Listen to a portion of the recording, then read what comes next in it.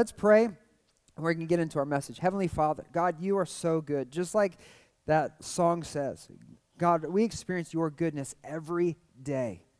Forgive us for taking it for granted. Forgive us for taking for granted the days we wake up feeling healthy and strong, because there might be a day that comes where we're not so healthy. Forgive us, God, for taking for granted the days that we maybe abuse, even in the slightest way, our family members, God, because there might be a day where they're not there to cherish. God, help us in this moment just to be struck in our hearts about the many ways that you have been good to us. And God, as we open your word, as we're looking at this great romance, how you have spoke everything into existence to cultivate a people for yourselves, a family for the Father, and a bride for the Son, God, that you would reveal yourself afresh to us today, to maybe think about you in a way that we've not thought about in a long time, or maybe even before. And that revelation, God, would draw our hearts closer to you, that we would love you in a greater way, God, because you're worthy of it. You're worthy of everything that we are. And the truth is, God, in you is found the deepest and greatest satisfaction that nothing in this life can provide. So, God, we've come here for an encounter. We've come for an awakening. We've come for revival. We've come for your touch. Fill us, Holy Spirit, with your presence. Speak, move, heal. In Jesus' name, amen. Amen. Amen. So we're in the book of Genesis. I'd encourage you to be reading through the book of Genesis as we're going through this study. We're going to be in chapters 13 through 15 today. We're not going to read all of these passages. We'll really just highlight a section in chapter 14, but I'm going to summarize the story for us so that we can kind of see where we are at this point. And today we're going to really see that our God is a God who fights for his people. God fights for you. I don't know if you've thought about this. We understand that he has fought in the past. He's done some things. But our God is a warrior God. And he fights for his people. In Genesis chapter 13, we're in this place in the story where God has taken the people. He's rescued humanity from the flood, from the wickedness that was happening before the flood. Humanity was regrouping, regathering. But in Genesis 11, the Tower of Babel is built really to overthrow God, to rid God in culture and society, to remove God's hand and authority on humanity. And God separates the languages. He separates people into tribes, and at this point, the tribes began to leave the central location of this area in Babylon and begin to settle in other parts of the world. In antiquity, this is called the Uruk expansion. As we can see, people begin to leave this centralized location and settle in other areas. And out of this expansion, God calls on a man. He chooses a man named Abram who loves God, who believes in God. And as his family settles about 900 miles away from Babylon, he calls them even beyond, outside of his father's home, into a special land that God has cultivated and prepared for him. Because at this moment, God is choosing the one to whom all of his people will come from. Everyone that will be the special people of God is going to come from this one man, this one family, and his name is Abram. And so God is testing him. He's testing him by calling him to faith, calling him into action, and Abram is obeying and being blessed by God. And in chapter 13, as Abram has finally settled into this land, a famine hits the land, and God tells Abram he needs to go to Egypt. And so I guess the guy's used to moving around, so it's like, okay, here we go. We just got settled. Now we're going to go down to Egypt because of the famine. And so as they're heading down to Egypt, something happens in Abram's heart. He starts getting freaked out. I mean, the guy starts wigging out. He gets riddled with anxiety. And anytime you act out of fear or develop a plan out of fear, it's never a good plan. But he's just riddled with fear. Why? Because his wife is hot. And he's 75 to 80 years old. And she's so gorgeous. She's about the same age as Abram. She's so gorgeous. He's afraid that if they get to Egypt, that all the Egyptians are going to see her and be like, we're going to kill him so we can have her. And so he develops this plan that says, when we get there, we're going to tell the Egyptians you're my sister so that they won't kill me and all will be good. And so his plan, really, when he gets to the land, was to lie to the king. Now, you might get away with lying to the king for a while, but has there ever been a point in history, in any nation, in any story, when you lie to a king, that it goes well for you? No. What do kings do when they find out you've betrayed them? They kill you, right? So we already can see that this is a bad plan. You know, that Pharaoh finds out he lied. This is not going to go well for Abram. But this is the plan. They get down there, and sure enough, what happens? It's a self-fulfilled prophecy. They get down there, all the Egyptians are whistling at his wife, and they say, no, she's not my wife, she's my sister. And what happens? Pharaoh takes a liking to Sarai and says, you know what, I'm going to take her as my wife. So he brings her into his house as a wife and starts giving Abram all these livestock and servants as a compensation for taking his sister wife as a wife. Now, if you can think about this scenario and how this is really going for Abram, what is worse? Fearing for your life or fearing your wife? Can I get an amen, gentlemen? I mean, what's worse? Think about this, right? I'm afraid I'm going to get killed, and so I'm going to now prostitute my wife into Pharaoh's house so that my life is spared, but I'm going to put her through all of this stuff. I don't want to be in that conversation. I don't want to be in the room when that little thing, that spat gets worked out. Because to save his own skin, he has Sarah lie. But God saw what was happening. God saw that Abram wasn't walking in faith, he was walking in fear. And out of this fear, he was making all these dumb decisions because he forgot whose God belonged to him, who God was. And so knowing his heart, knowing what now is happening to Sarai, because she didn't have a choice in the matter, she was thrust into this, and now their whole relationship is messed up, and God knew his promise was not to bless the world through Pharaoh and Sarai, it was to bless the world through Abram and Sarai. God begins to fight for Abram's marriage. God begins to fight for the heart of both Abram and Sarai because he's not only concerned with their heart, their emotions, their well-being, but he's concerned with their relationship. And so God begins to send plagues onto Egypt, so much so that Pharaoh wakes up to the reality, hey, taking this woman into my house was a bad idea. Something is amiss here. So he goes to Pharaoh, he goes to Abram, Pharaoh goes to Abram and says, why didn't you tell me that she was your wife?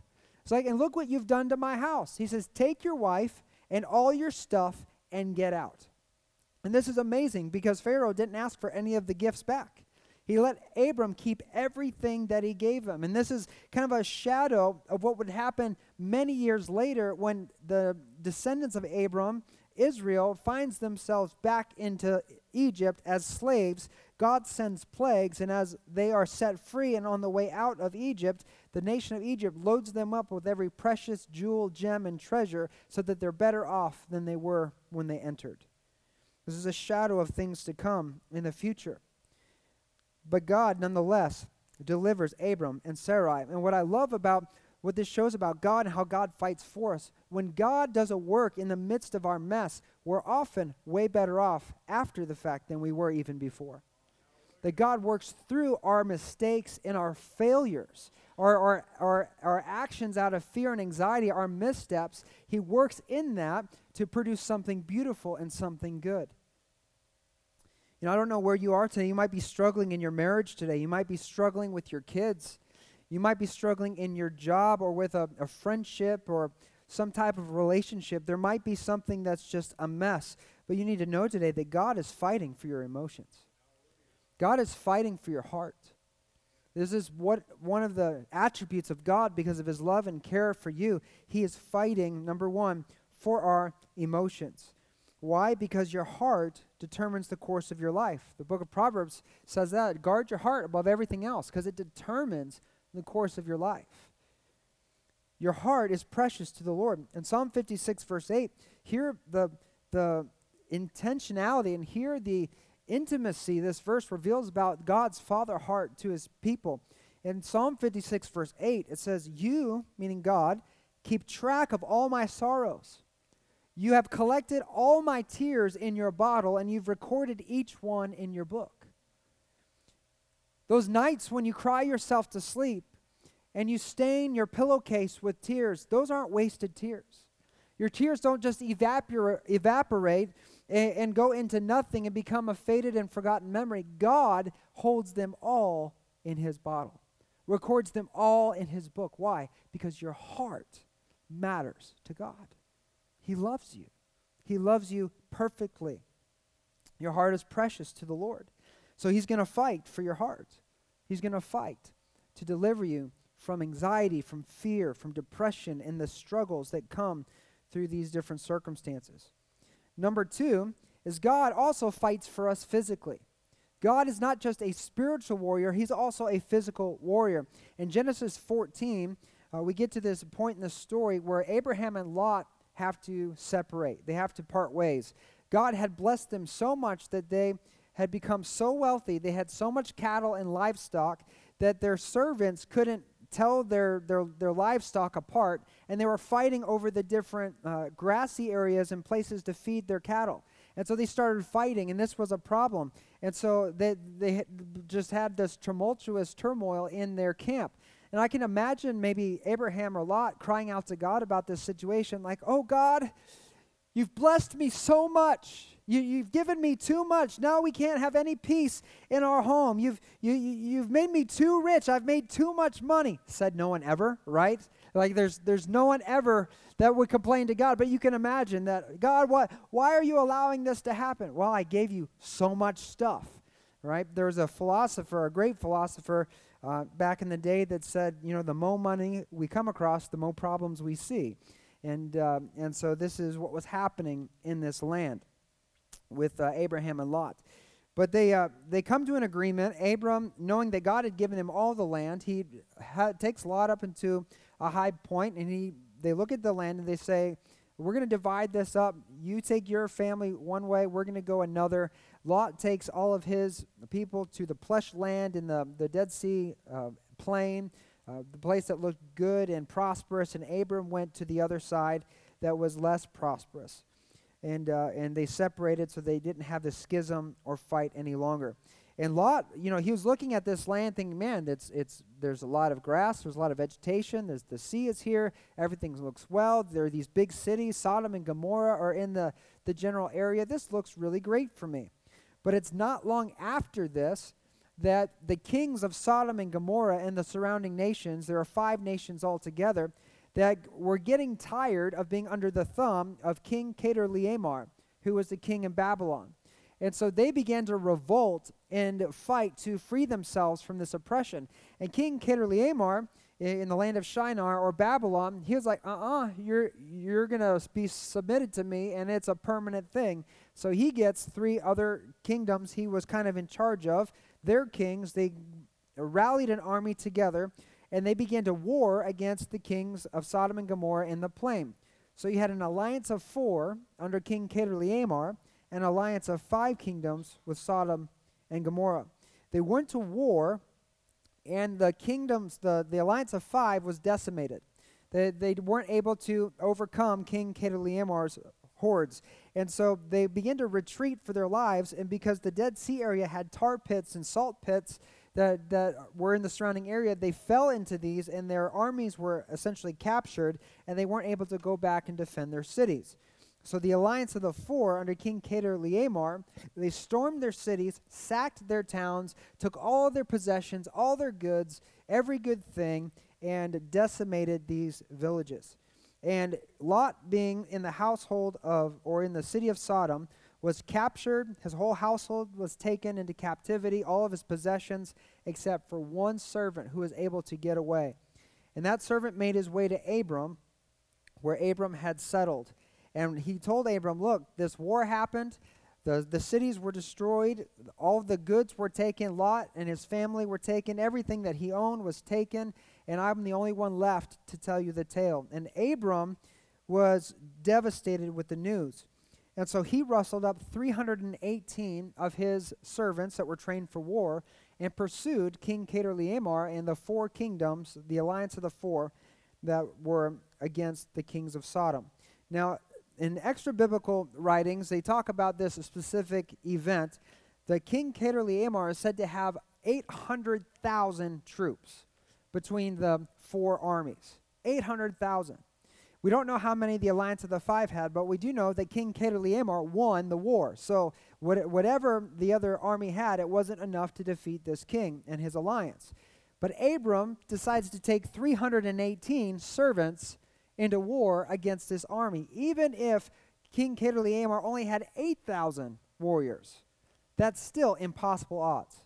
8,000 to 318, or 800,000 to 318.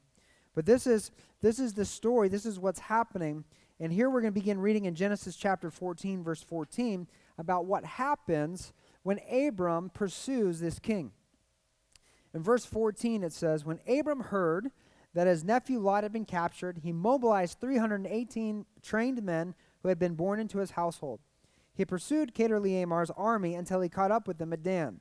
There he divided his men and attacked during the night. Chedorlaomer's armies fled, but Abram chased them as far as Hobah, north of Damascus.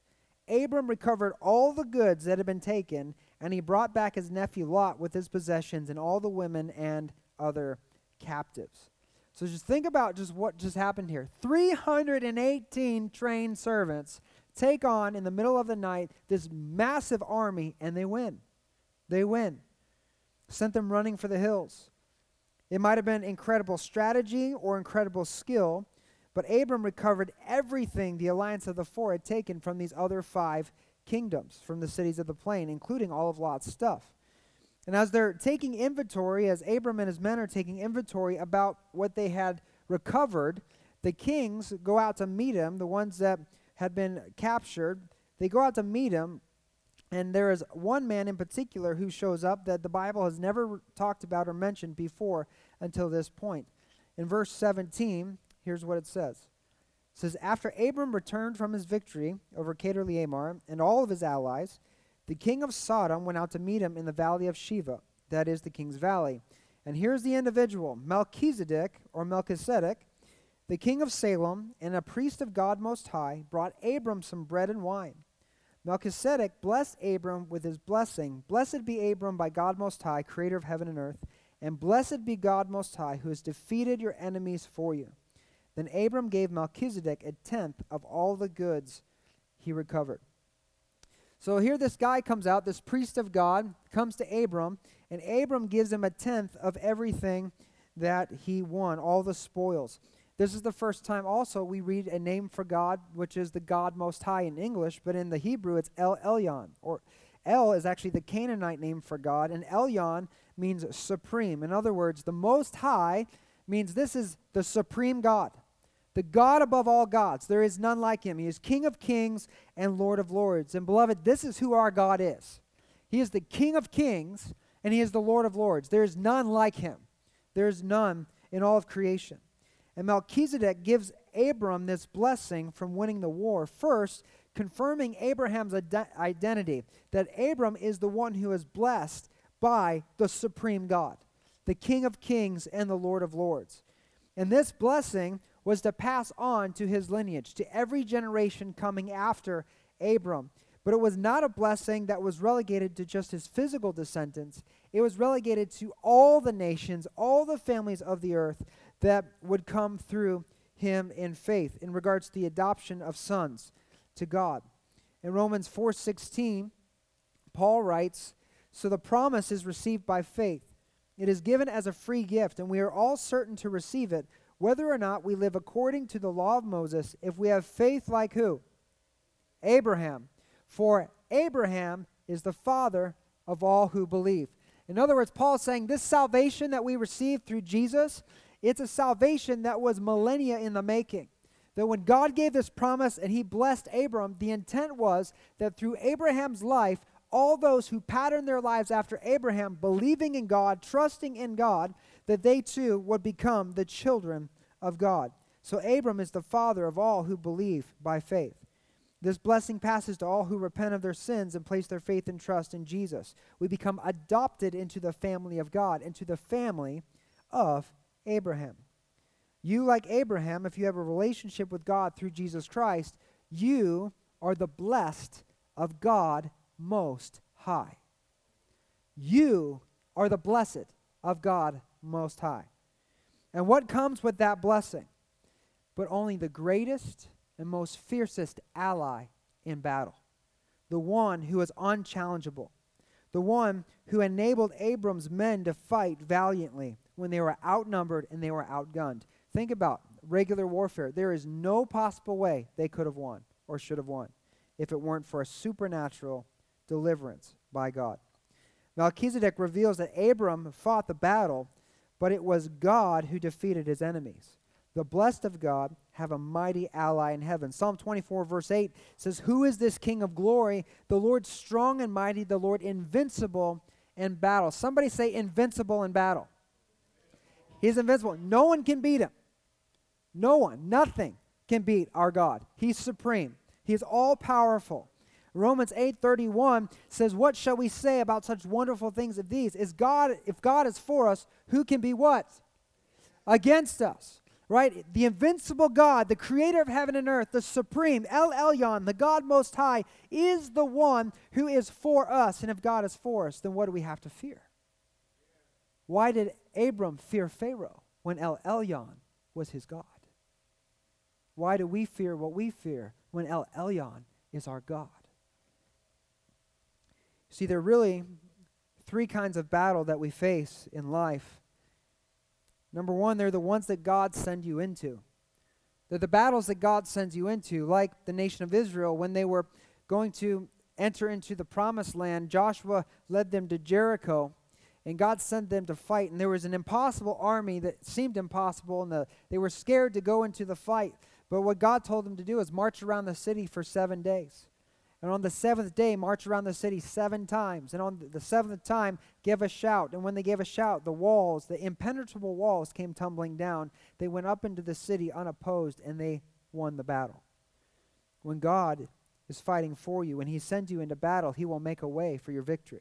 And it'll be supernatural, and it'll be undeniable that God is the one who gave you the victory. When God sends you into battle, we don't have to fear because we know the victory is already ours. Number two, they're the battles that we take God into. God doesn't always send us into a fight. Sometimes we find a fight and bring God with us. God did not send Abram to rescue Lot. He didn't come to Abram and say, you know what, you need to go get your nephew. You need to go bail him out. Abram was moved in his heart, one, because he loved his nephew, but two, it was unjust what was happening to him. Lot was there minding his own business, and a king came and captured him. It wasn't for anything that he did other than he was at the wrong place at the wrong time. And so Abram went to deliver his nephew because it was unjust. He was a victim of someone else's crime. And God has a heart for injustice. In Micah chapter 6, verse 8, God, through the prophet Micah, is sharing his heart with the nation of Israel. And he says, "O people, the Lord has told you what is good and what he requires of you, to do what is right or to do justly, to walk in righteousness, to love mercy, and to walk humbly with your God." That God has a heart for justice, for righteousness. God wants his people to open their eyes to the hurting around them, not to drift through their days ignoring the problems around them, but to engage, to stand in the gap for someone who is in need, who is lost, who is hurting, who has no voice, who needs someone to fight for them. In Isaiah chapter 58, verse 6, the prophet Isaiah, or God through this prophet, is rebuking the nation of Israel for being so piously religious, but yet having no heart for people who are in need. And he's rebuking them for fasting and doing all this ceremony without a heart for what God cares about. And in verse 6, he's essentially saying, I don't want religious participation. I want cultural transformation. I want you to walk in my heart, to deliver my heart into the world, to advance the kingdom by delivering people from their oppression, by setting them free. He says in verse 6, this is the kind of fasting I want. Free those who are wrongly imprisoned. Lighten the burden of those who work for you. Let the oppressed go free and remove the chains that bind people. God has called his children, his people, not just to enjoy salvation, where we know one day we're going to get to heaven, but he's given us his Holy Spirit, the power that birthed the universe into creation, to walk in this world and bring light into the darkest places. And sometimes when we see a need, we see someone hurting, we see an area, whether it's homelessness or poverty or foster care or disease, and in us becomes this burden that says, I need to do something, I need to act, I need to help. And we step out and say, I'm gonna go do this on behalf of God. I'm gonna work towards righteousness and help deliver this need. God will go with us and fight alongside of us, because he fights for the things that he's passionate about. And he's passionate about broken people. And when his children have his heart and they go to war on what he cares about, you better believe the God Most High is going to be there in the fight. They're the battles he sends you into, the battles you take him into. And number 3, they're the battles that find you. Sometimes you're just minding your own business, like Lot. Lot was in the city of Sodom, and the alliance of the four under King Chedorlaomer came and sacked Sodom. He was taken by surprise. He had no defenses, and he was captured. But what did God do? Did God abandon him? No. He rose somebody up to deliver him. And sometimes we can be minding our own business, life can be good, and all of a sudden the floor can fall out from underneath us. We can find ourselves in a struggle, in a stronghold, in a battle, and we feel like we were taken by surprise. But God's not abandoned you. He's fighting for you too. And he's going to raise somebody up to intercede and to stand in the gap for you. When I was in high school, about my senior year, I don't remember exactly when, but one day I was leaving school just like normal, and this guy that I knew in my school named Brandon came up to me after school one day, and he said, hey, did Nick come talk to you? This other kid that lived in my neighborhood named Nick. And I was like, no, why? And he said, because he was going around the school getting people to join up with him because they were planning on jumping you after school. They were gonna knock you out. And I'm like, why? I don't even talk to the guy. You know, we didn't get along like 2 years ago, but I haven't really had a conversation with him. I had no idea that he was angry with me or didn't like me, and he was going to come for me. And he said, this is what was going on. They were coming after you. But Brandon said, but don't worry, because I took care of it. And I'm like, what do you mean you took care of it? Well, it just so happened in 8th grade, one day, I think I had PE in first hour, we had a new kid come to school, which was Brandon. He was from another school in the city. And he was sitting by himself, and I thought, well, I'd moved around a little bit when I was younger, so I knew what it was like to be the new kid, so I thought I'd go over and talk to him. So I went and talked to him and made friends with him, and found out he liked football and different things, and I was like, okay, well, I can introduce you to some people that you might get along with. And after class, I introduced him to some of the other football players, and he connected with them, and that was about the last time I saw Brandon. I didn't really hang out with him after that. We had a couple classes together, and we were nice acquaintances, but that was it. Well, the day that Nick was coming after me and Brandon was talking to me, he said, I took care of it because I will never forget the day that I was new to school and you were my first friend. And so I told Nick, it doesn't matter how many bruises you lay on him, I'll lay more on you and then some. You don't touch him. And so I didn't have to fight that battle. God fought it for me. He rose somebody up to stand in the gap. And sometimes when we find ourselves in a situation, somebody's against us, somebody's coming for us, someone's falsely accusing us, maybe something's happening we didn't see, we're not alone. God is there, and he's raising people up. This is why the body of Christ is so important, why a church family is so important, because when you're at your lowest, the church can get on their knees and call on heaven and unleash the heavenly armies in your behalf. This is one of the purposes for the church, that we can be there for one another, because when we find ourselves caught off guard in a battle we didn't foresee, we didn't enter into willingly, God is going to fight for us, and he's going to raise people up on our behalf. So God fights for us emotionally, God fights for us physically. Number 3, he also fights for us spiritually. Abram rightfully won the spoils from the war. He was a righteous man. He didn't want to keep all the spoils for himself. He didn't need it. He was very wealthy. So he promised to return everything back to the kings that he had won except for what his servants had already eaten and a tribute that he gave to king of Salem, the king Melchizedek.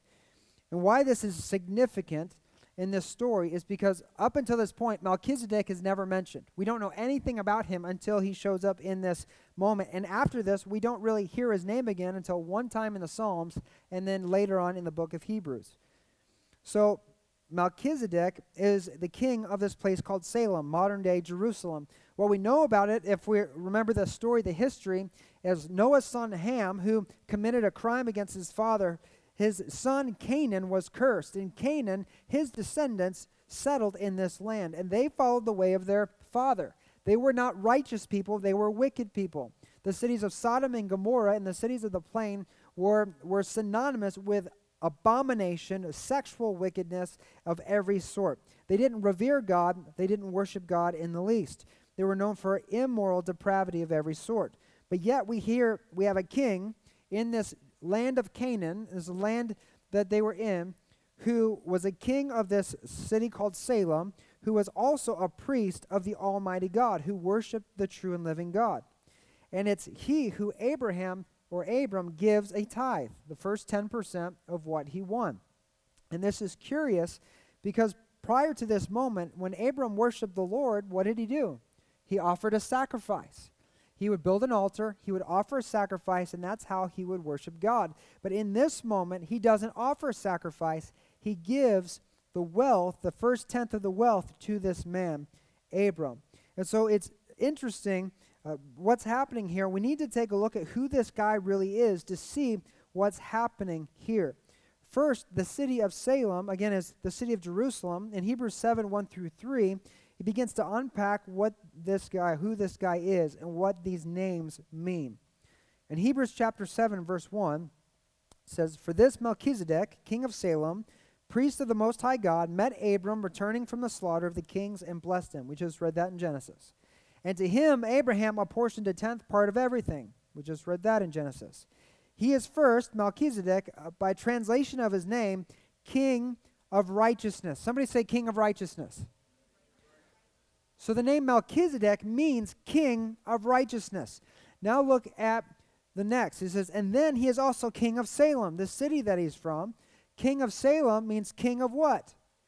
Peace. So Jerusalem means the city of peace. And here Melchizedek is the king of peace. So again, his name means king of righteousness, king of peace.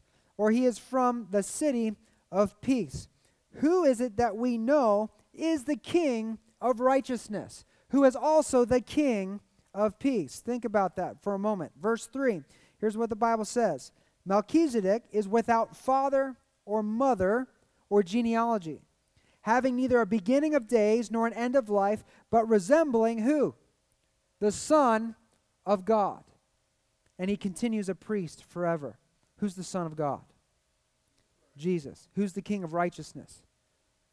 Who's the King of peace? Who has no beginning? Jesus. Who has no ending? Jesus. He was never born and he never died, but he resembles the Son of God. This is why Jesus, when he was speaking to the Pharisees in John 8:58, he could say, "I tell you the truth, before Abraham was, I am." Because Jesus is pre-existent. Mary was not his birth. He had no beginning.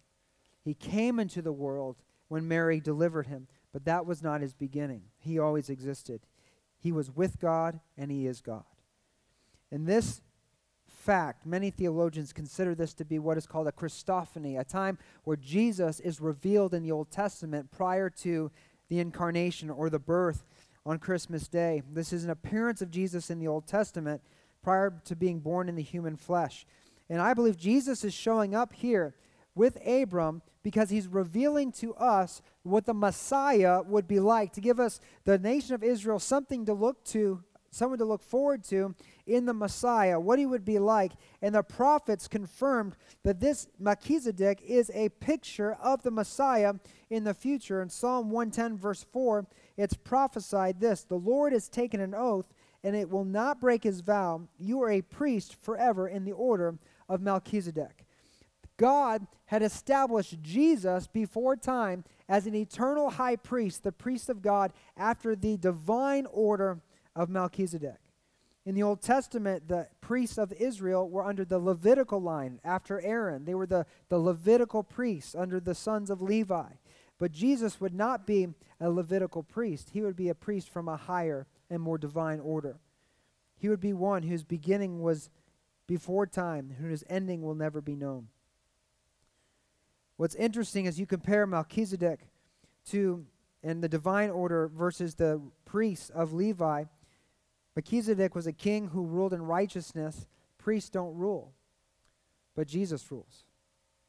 So Jesus is a king just as Melchizedek is a king. Jesus is a priest just as Melchizedek is a priest. The Levitical priest would intercede to God on behalf of the people of Israel, and Jesus, or Melchizedek, intercedes on behalf of the people.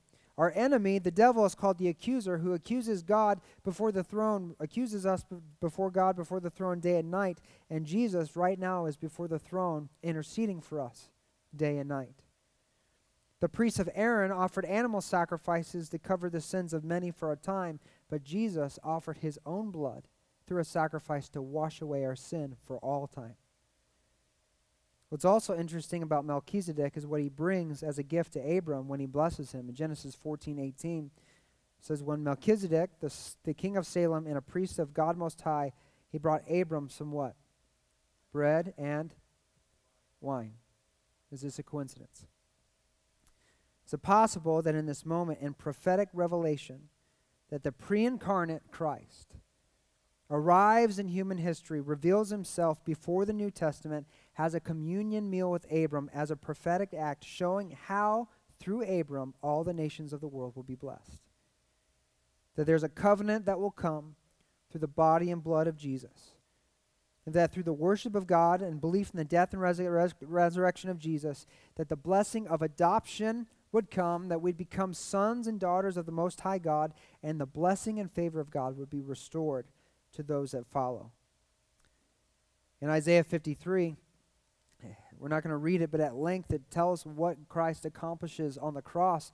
It says that he bore our griefs, our sicknesses, our weaknesses in our body, Christ bore on the cross. It says that he carried our sorrows, our emotional scars and wounds, he carried in the cross. It says by he was bruised for our transgressions, he was wounded for our iniquities, and the chastisement of our peace was upon him, that he carried our sins in the cross, our spiritual depravity, our spiritual brokenness in the cross, and that was through that suffering that our peace, the shalom of God, that wholeness and completeness could come to those who believe in Christ Jesus. In the cross of Christ, we see God fighting for us and delivering us emotionally. We see him delivering us and fighting for us physically. We see him delivering us and fighting for us spiritually, so that in him we could find victory in every area. The Most High God, El Elyon, the King of righteousness, continues even today fighting for us in these three realms, emotional, physical, and spiritual, that we would not just withstand the battles that we face. But Romans 8:37 says, no, despite all these things, what's that say? Overwhelming victory. What's that say? Overwhelming victory. Overwhelming victory belongs to who? Us, in Christ Jesus. Overwhelming victory, not just a little victory, not just I barely made it, and I'm going to need 6 months of recovery time. Overwhelming victory is ours through Christ Jesus. He's fighting in all realms of attack, emotional, physical, and spiritual, not just for victory, but for supernatural, overwhelming victory for those who believe, for you and for me. That doesn't mean that when he sends us into the fight, we're not at risk for being wounded, bruised, and scarred. Or when we take him into the fight, that we might not suffer some loss.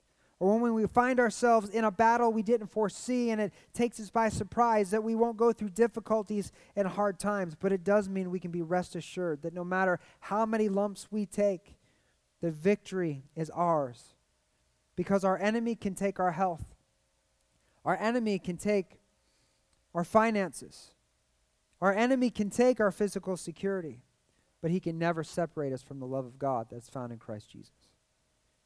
1 John 4:4 says, "But you belong to God, my dear children, and you've already won a victory over these people because the Spirit who lives in you is greater than the spirit who lives in the world."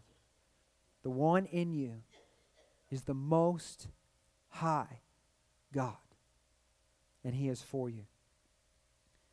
The one in you is also the God who is covering you. Genesis 15:1, and we'll come to a close. The Lord at another time says, "After these things, the word of the Lord, Jesus, came unto Abram in a vision."